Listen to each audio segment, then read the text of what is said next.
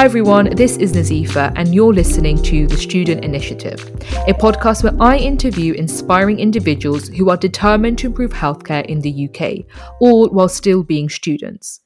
Today on my podcast, I have two guests with me, Sarah and Tina, two medical students who have been involved with organising the Decolonising the Medical Curriculum movement at UCL.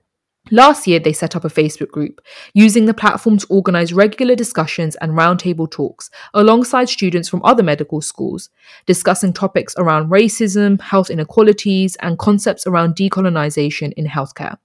They're here today to talk more about the work they're involved in, the purpose of the decolonising movement, and put forward some solutions on ways to improve the medical curriculum today. Hi guys, thank you both so much for coming along to speak to me today. This topic is very dense and there is a lot for us to talk about.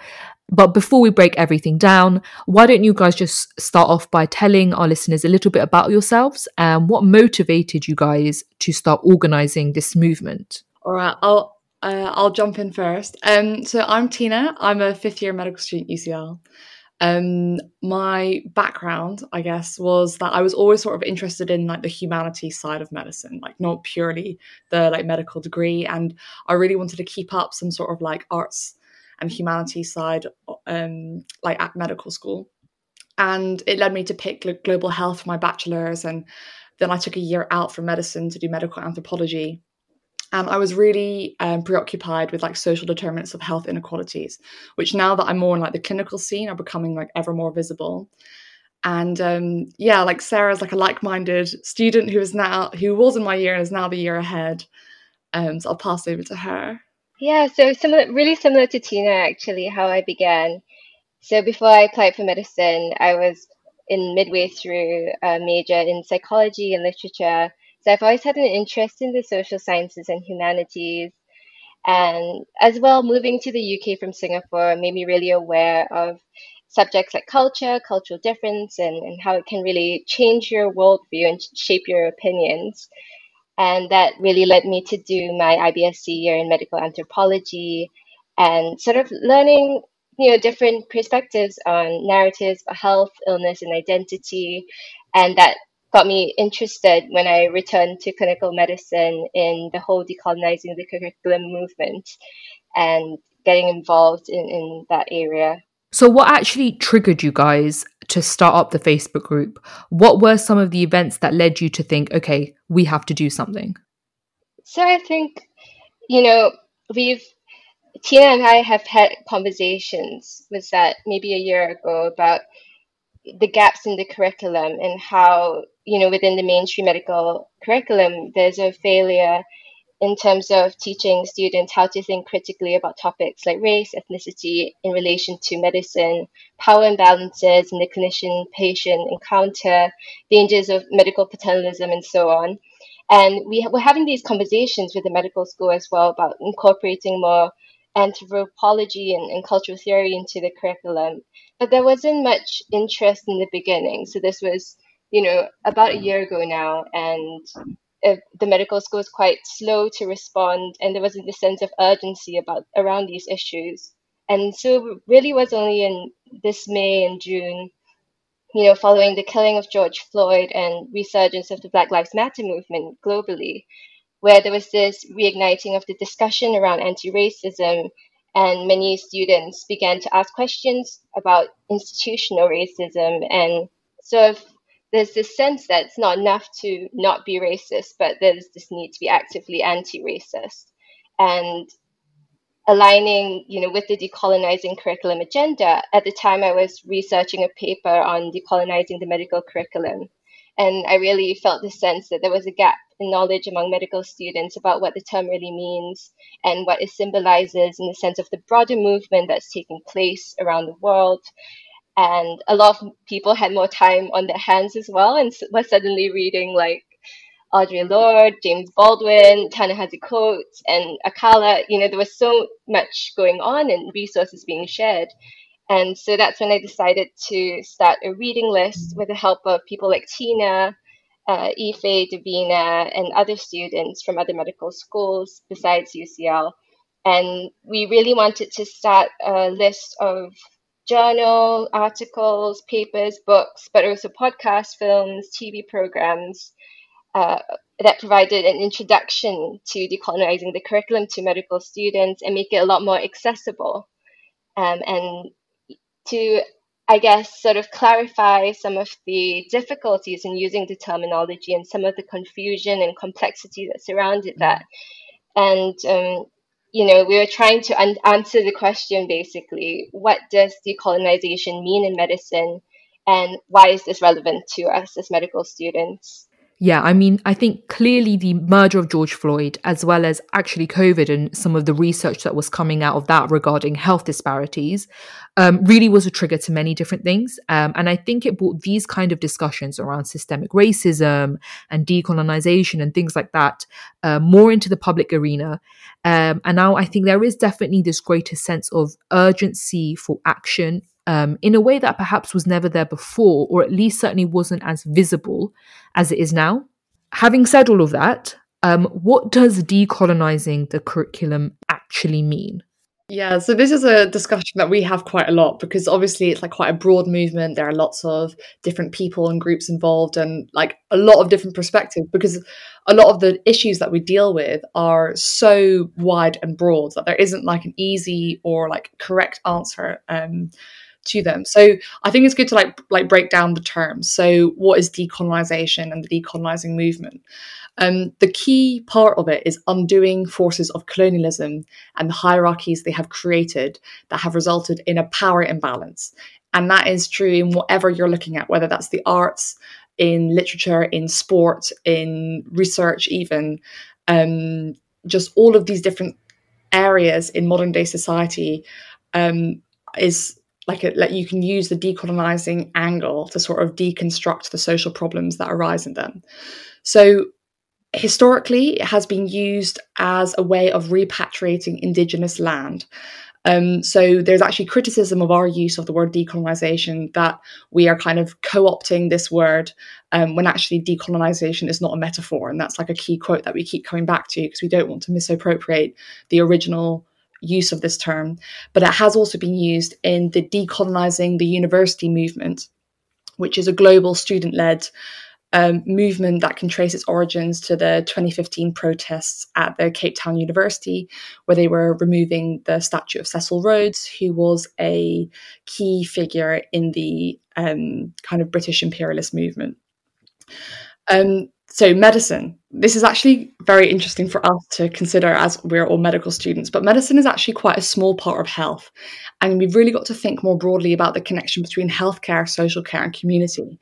And what does medicine actually include and exclude? What are the boundaries of medicine? Because traditionally it's quite seen as quite apolitical and quite conservative, but there is so much shifting within the NHS, with students and doctors becoming more politically active and also focusing more on social aspects of medicine, like social prescribing has become more of a thing. And that's not really what medicine traditionally, or like at least biomedicine used to be. And the last thing is the curriculum. So this is really important for us at university. So what is explicitly in the curriculum, like what is formally taught, and the implicit curriculum. So how is it taught? What is the kind of environment in which we are learning?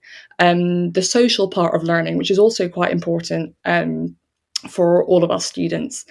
And who gets to decide what is included and excluded from our medical education? Like, obviously we have the GMC, we have the medical school, but also we have us students. Like, we are actually surprisingly powerful, especially since the university has become more business-like and students are more consumer-like. Like, our feedback is actually very important for what the medical school and universities in general will offer on their curriculum. But a key thing is, like, as I said, standards in education. And we've already seen, actually, if we compare our first year to the first years of today, there's already been slight shifts in curriculum. For example, the session on like microaggressions and like everyday isms, like we didn't have that as first years, and now that's a key part of it. So we can see that things are shifting, and that's shifted so much then from, say, 50 years ago, where we had this very paternalistic model of medicine, to the kind of more patient-centered care that we're aiming for today. But going back to your original question of decolonizing the medical curriculum, putting it all together really emphasizes that medicine is not separate from contemporary social issues of racism, discrimination, and prejudice.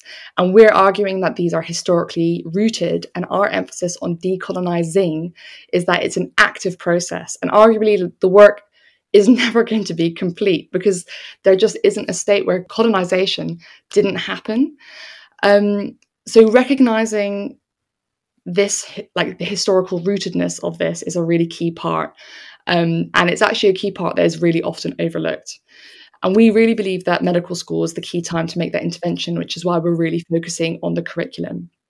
But the decolonizing the curriculum is really vibrant in the arts and humanities and everything like that. And actually medicine is we really need to catch up, basically, and improve our like historical consciousness and critical thinking about like the position of medicine and our role as medical students within the future of medicine. I mean, it really is quite surprising how late medicine is in joining this discussion around decolonization. It is quite surprising. I wanted you guys actually to clarify to people who may not be familiar with this topic, of which there will be many, because we aren't taught about the British colonies in schools, other than watching a few, I guess, Channel 4 documentaries about the British in India. But could you guys give me some examples of how colonial forces or the history of colonization is still affecting our medical education today? Yeah, so I think if I had to go back to the idea of the way things are and this taken for grantedness, I think that's really an integral attribute and aspect of the colonial project.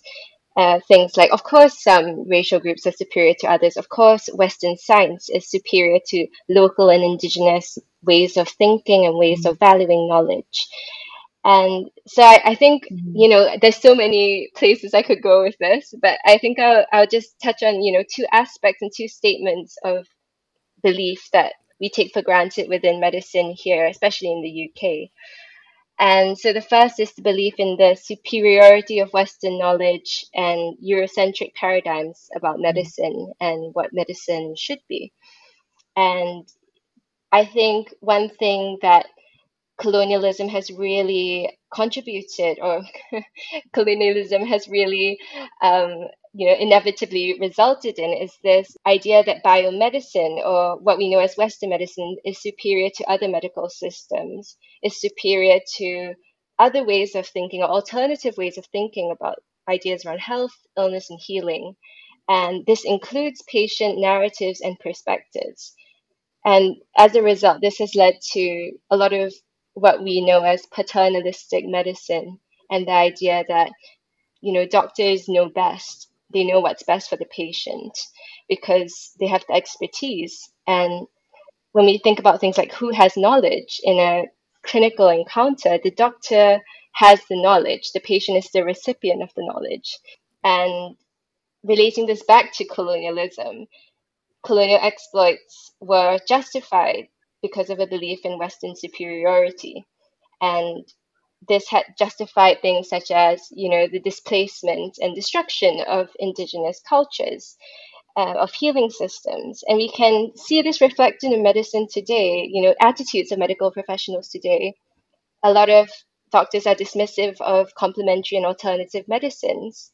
And many of these have, deep-seated origins in Asia, Africa, South America, and they represent sort of these integrative approaches to healings that many doctors can be quite skeptical of and can often relegate to categories of pseudoscience, a superstition, or placebo effect.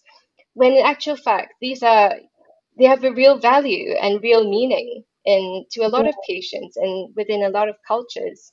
I really like how you start exploring this issue around narrative and the assumption that we see so often in healthcare, that Western medicine is superior to all other forms of medical practices around the world. And I think it contributes a lot to this kind of superiority complex that we often see the West take. And that in itself contributes to a lot of things like racial stereotyping that we see in medicine today. And that in itself has such a massive influence in the way that we practice and in the way that we're taught. Yeah, so I mean, when something that comes up a lot in decolonizing the medical curriculum is this belief in race as a biological entity, and the idea that race exists as something that is something that's factual and something that's biological and scientific. And I think this definitely has roots in colonization and colonial history in terms of, ordering the world, segregating races into different strata.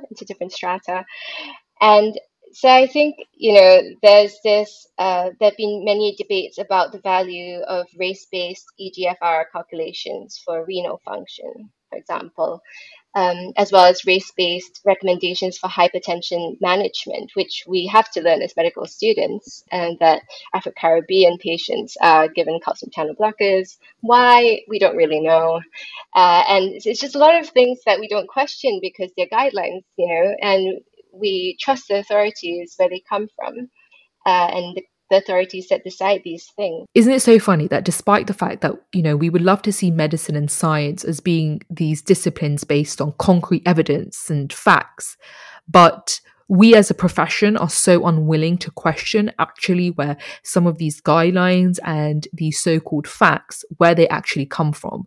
For example, Sarah, you brought up the hypertension guidelines and the fact that we are taught to give medication based on some genetic differences, but we never really question where these guidelines come from. What are these genetic differences that you are talking about? Are there really genetic differences, or is this just a narrative that, has been portrayed for a long time, so we're just going to go along with it now? And I think it's really sad because medicine is just as easily influenced by, social and political factors like any other discipline. And it's really not a field that is as objective as we think it is. Yeah, definitely. And I think that's a key shift within the social sciences, that you have really recognized the position of the researcher within the research. So whether it's funding, whether it's the direction of the research, or everything like that, it's actually not as objective as you think. And also that, so in any sorts of study that you do, people often control for race. But how do you even collect that data? Like, are there even agreed categories of race? Like, is it how you, the researcher, are going to classify those people, how those people are, or your researchees are going to like self-identify? It's very, very difficult to do. And it comes back to this idea that we can differentiate groups by race, and like whether that's some sort of as a proxy for some sort of cultural difference, as like people are quite obsessed with there being like genetic differences between the races. And it leads to this paradox, because there's a recognition that there might be inequalities between groups. We're not sure where those come about, what those are caused though, but it's important to identify in order to direct like equitable opportunities and healthcare. But the problem is deciding who is included and excluded from those groups includes making categories of differences. And then these, in the wrong way, like if they're used in the wrong way, can strengthen inequalities, because they rarefy or like strengthen these ideas of difference, that where the biological component to it. Because quite often, if people don't want to mention the word race or ethnicity, they'll be like, oh, you have a genetic predisposition towards that. But often that's used to kind of cover up the uncomfortable way of either talking about race, or it's a way of not talking about race. But it's a big problem in medicine. So I'm working on an audit at the moment, and it's about diabetes in pregnancy. And it's quite important to record things like race or ethnicity of the patients, even though I find it quite difficult to do. But there was a recent report that showed huge differences in health outcomes between different ethnic groups. But then when you're looking at the data that you're collecting, half of it is by kind of racial group that the patient self-identified. The other half was just recording nationality. So what are we supposed to do with that? Like, you can't assume that someone who is French is white European, because they could be like of any background. So then what do you do with this incomplete data? Because it's poor quality, because it's not even recording the thing, but then we're also supposed to use it to like direct resource, like allocation of resources. So that's like a key place where critical thought needs to be involved at every stage, and not just things be followed blindly, or like different healthcare professionals being quite passive about it. Definitely. I think another huge problem is that actually we as medical students are taught to believe in certain racial stereotypes in order to make certain diagnoses. For example, every question bank will have a question regarding a Bangladeshi man who has come in with maybe a temperature and a cough, and he has to have TB. Even if he's never been to Bangladesh, he's got TB. And that's just one example of some of the racial stereotypes that we are made to believe in.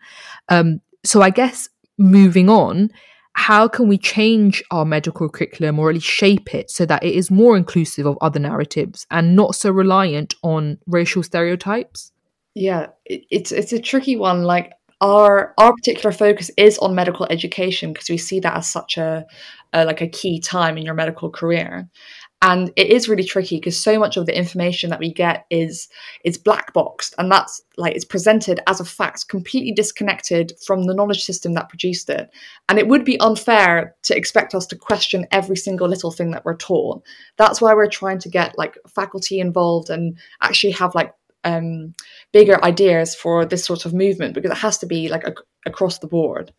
But there are two sort of shifts in the way that we think that we really want to push. Like the first is the idea that race, ethnicity or identity like is a construct, and that's not to say that it's not real. There are lots of different ways of talking about like identity, like in terms of intersectionality or the biopsychosocial model, like things like that. And the second is actually that structures and institutions that are historically rooted can cause new or propagate existing social problems. And there are like lots of theories like the social determinants of health, or structural violence, or institutional racism. And these are like key things, along with accepting that colonialism happened and had a lot of like negative consequences that a lot of people either don't know about, don't fully accept, or indeed like completely reject them. So these are like some things to sort of start with. But we've really identified like three main areas that the decolonizing the curriculum like needs to like angle out. The first one is like medical research, the next one is like medical education, and the last one is clinical practice. So kind of like furthering medical knowledge, like being taught medical knowledge and then actually practicing it. Like those are three like key steps that these sorts of like epistemic shifts or shifts in the way that we think have to happen. So these are really interesting suggestions, but the only thing I worry about when talking about narratives and the idea of shifting cultures is this idea of active engagement, and whether students ourselves can essentially be bothered to actively engage with some of these ideas and talks, particularly if you're not interested in social humanities, because it can appear to be a very abstract concept. So how can we go about actually engaging students and making sure that we understand the importance of having some of these discussions and talks? Yeah, that's a really good point, because like we've realized that we are quite a self-selecting group. So people who are already interested in this, they find us. And it's quite difficult, like especially in a time where we're working online, to actually engage with people who are completely oblivious to this and actually, you know, are just doing the bare minimum in med school anyway. So something that we're applying for at the moment is like the UCL Changemakers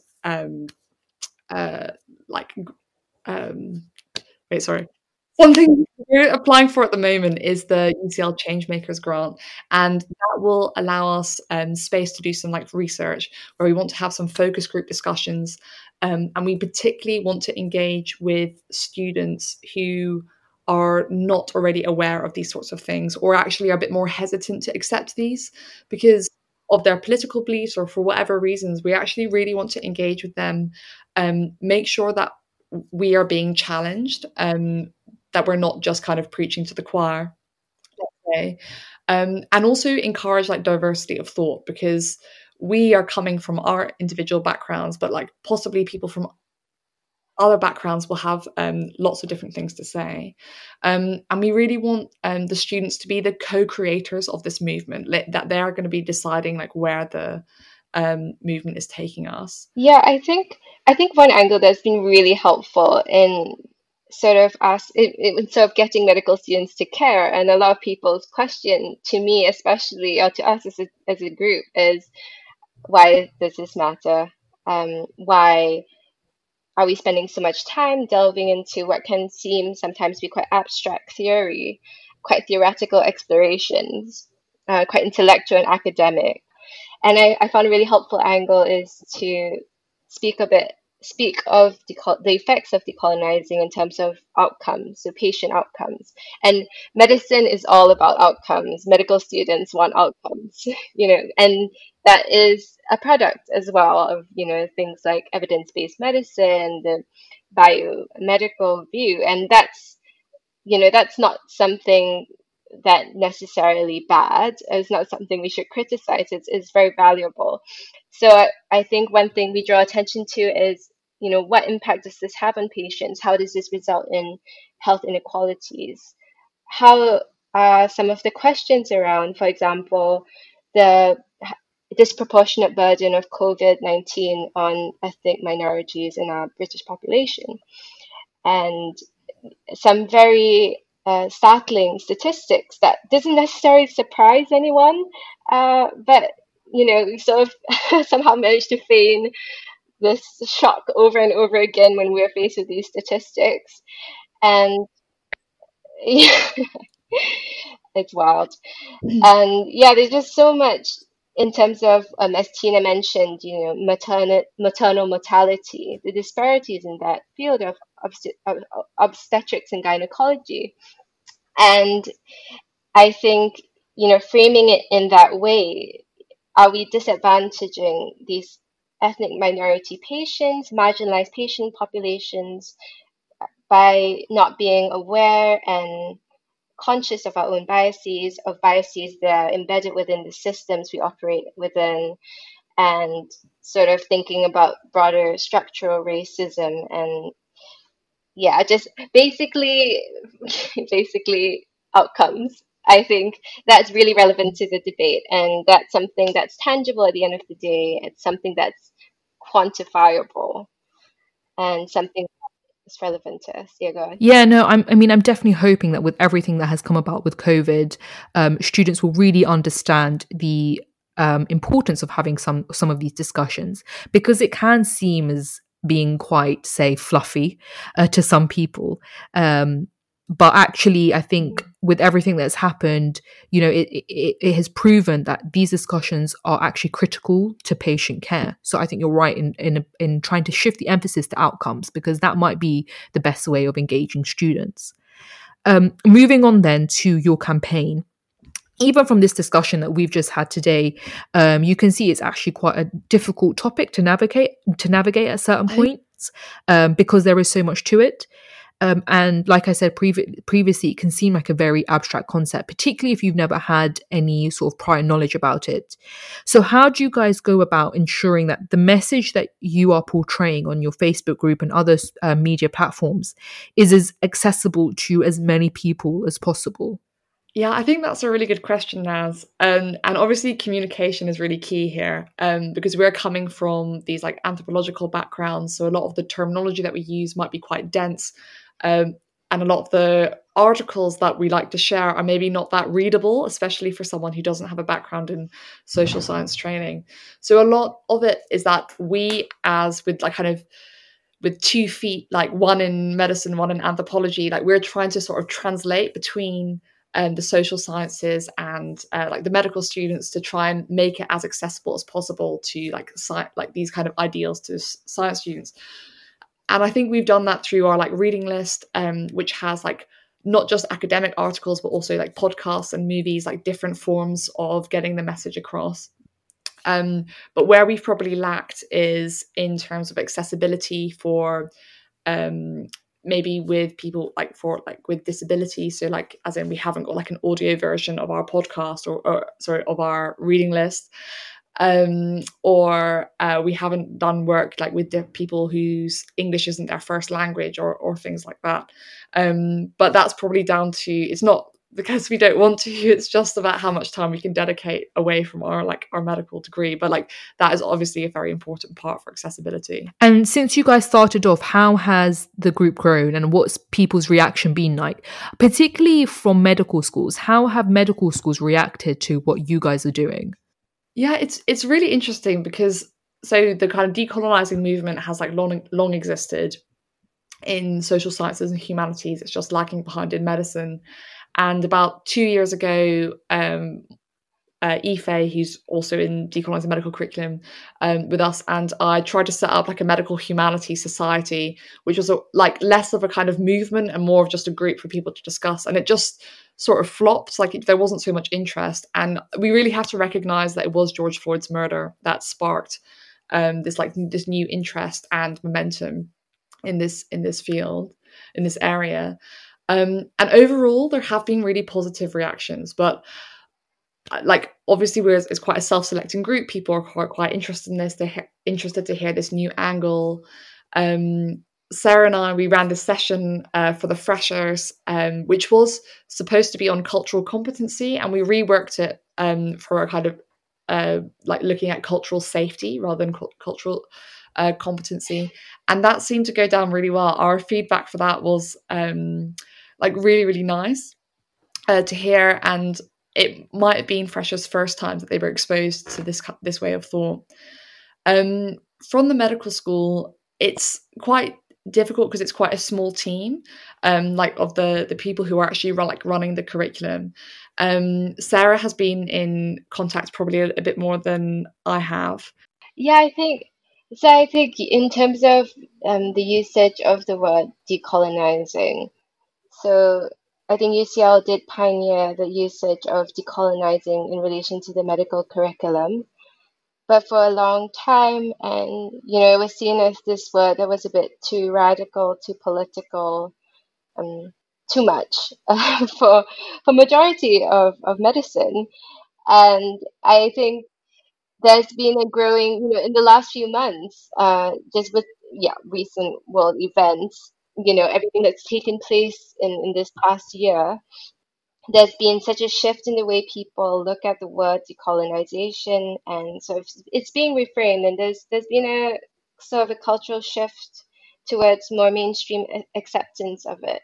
For example, in 2016, there was the Rhodes Must Fall protest in Oxford, and there was a huge media backlash against the word decolonization and all they were pushing for in terms of removing statues of British imperialists. And whereas now there's been so much more understanding of the motivations behind those movements. And I think in terms of working with the medical school, there's also been a lot. I think we've received quite a bit of support, a lot more. So I think in terms of following, I think in May and June, there was this sort of window that was opening up for us with the medical curriculum. And we actually received some support from faculty members who are encouraging us to sort of seize this moment in history, and in a brief moment where everyone's really open to dialogue and to discussing issues of race and racism.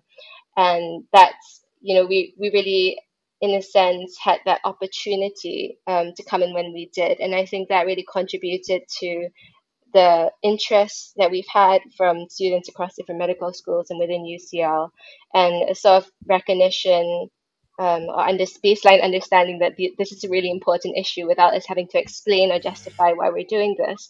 I think there's been a lot more sort of acknowledgement that this is really important and this is a really important issue. Yeah. I love that phrase that you use. I wrote it down: too radical, too political, too much. And I think you're right. You guys really did seize that moment because now there is a greater acceptance, particularly within the medical field, to engage in topics that may have previously seen as being too radical or too political and too much. Definitely.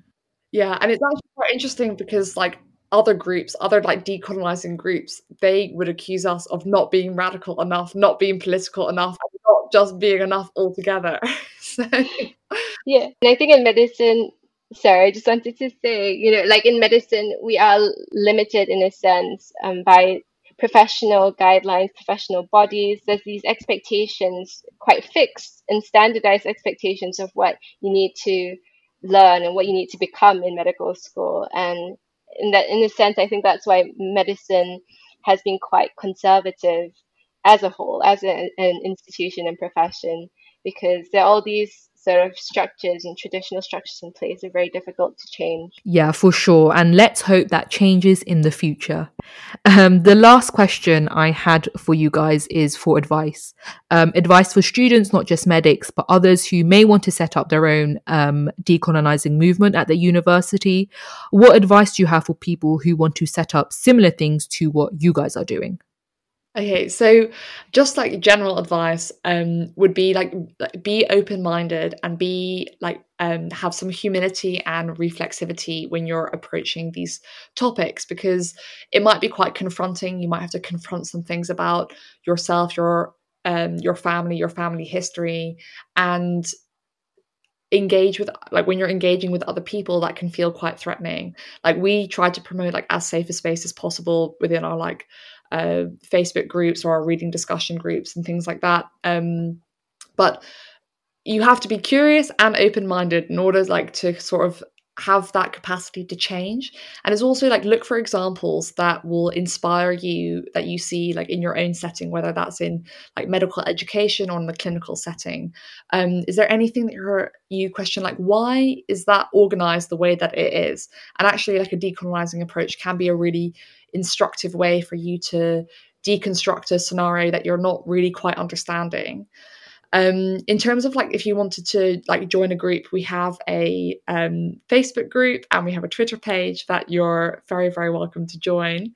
But in your own university, if you can find a group of like-minded students, have a look at what groups are there already. And if you want to join them as like a working group within them, or if you want to set up your own sort of group, we can do. We've got a lot more time now that a lot of things are being done from home, and there's like a lot of like opportunities for you to set up things online, and also do your research. Like, there is so much content out there that people have written brilliant think pieces. There are other medical schools like across the world who are doing similar things that you can see this is appropriate for you and your like university environment. And Sarah, do you have any last words of wisdom? Yeah, no, definitely agree with what Tina said in terms of, like joining in a movement. And I think the advantage of being part of a movement is that there are heaps of resources out there. There are people who'd be happy to support you if you reach out. And even if you feel like you're alone, maybe within your medical school, within your immediate environment, I think there's always this sort of broader network, especially now with online networks, to really have that connection and communication with like-minded people. And I just wanted to make a point about, feeling like a minority in medicine, because it's really easy to feel marginalized and a sideline in medicine as a medical student, especially when the culture in medical school and in clinical environments is really homogenous, sometimes oppressive, and there's this pressure to strive towards an ideal of what a medical student should be and how they should behave. And I've realized that you can respond to this in two ways. You can either conform to this expectation, or you could spend your medical school years feeling completely inadequate, or sometimes both at the same time. And I think one lesson that I've learned meeting with other students and in my own personal experience is that if you feel like you're a minority in medical school, it's likely that maybe you're a leader and you just don't know it yet. You're ahead of the crowd. And I think that's really important, because one of the things that leaders often struggle with, and leaders in terms of one thing that a lot of leaders struggle with is issues of self-esteem, self-confidence, because you always feel like you're on your own. And that's often because you're leading the pack, or because you're having ideas that are unconventional, ideas that are too radical for now and for this moment in time. And so I think the advice would be really not to be afraid to step up. And even as myself, like, I don't often think I'm the most articulate person in the room or the most charismatic. But I think one thing I've really learned is that there's different types of leaders, there's different types of leadership styles, and we shouldn't allow ourselves to be restricted to an ideal image that's been projected onto us. Thank you to everyone listening. I hope you enjoyed the episode with Sarah and Tina. You can find all of their details, including the link to the Decolonizing the Medical Curriculum Facebook group, in the description box below. I'd also like to say thank you to the Healthcare Leadership Academy and Medics Academy for sponsoring and supporting this podcast. If you enjoyed this episode, give us a like, leave a comment, and give us a follow. Thank you all for listening, and see you at the next episode.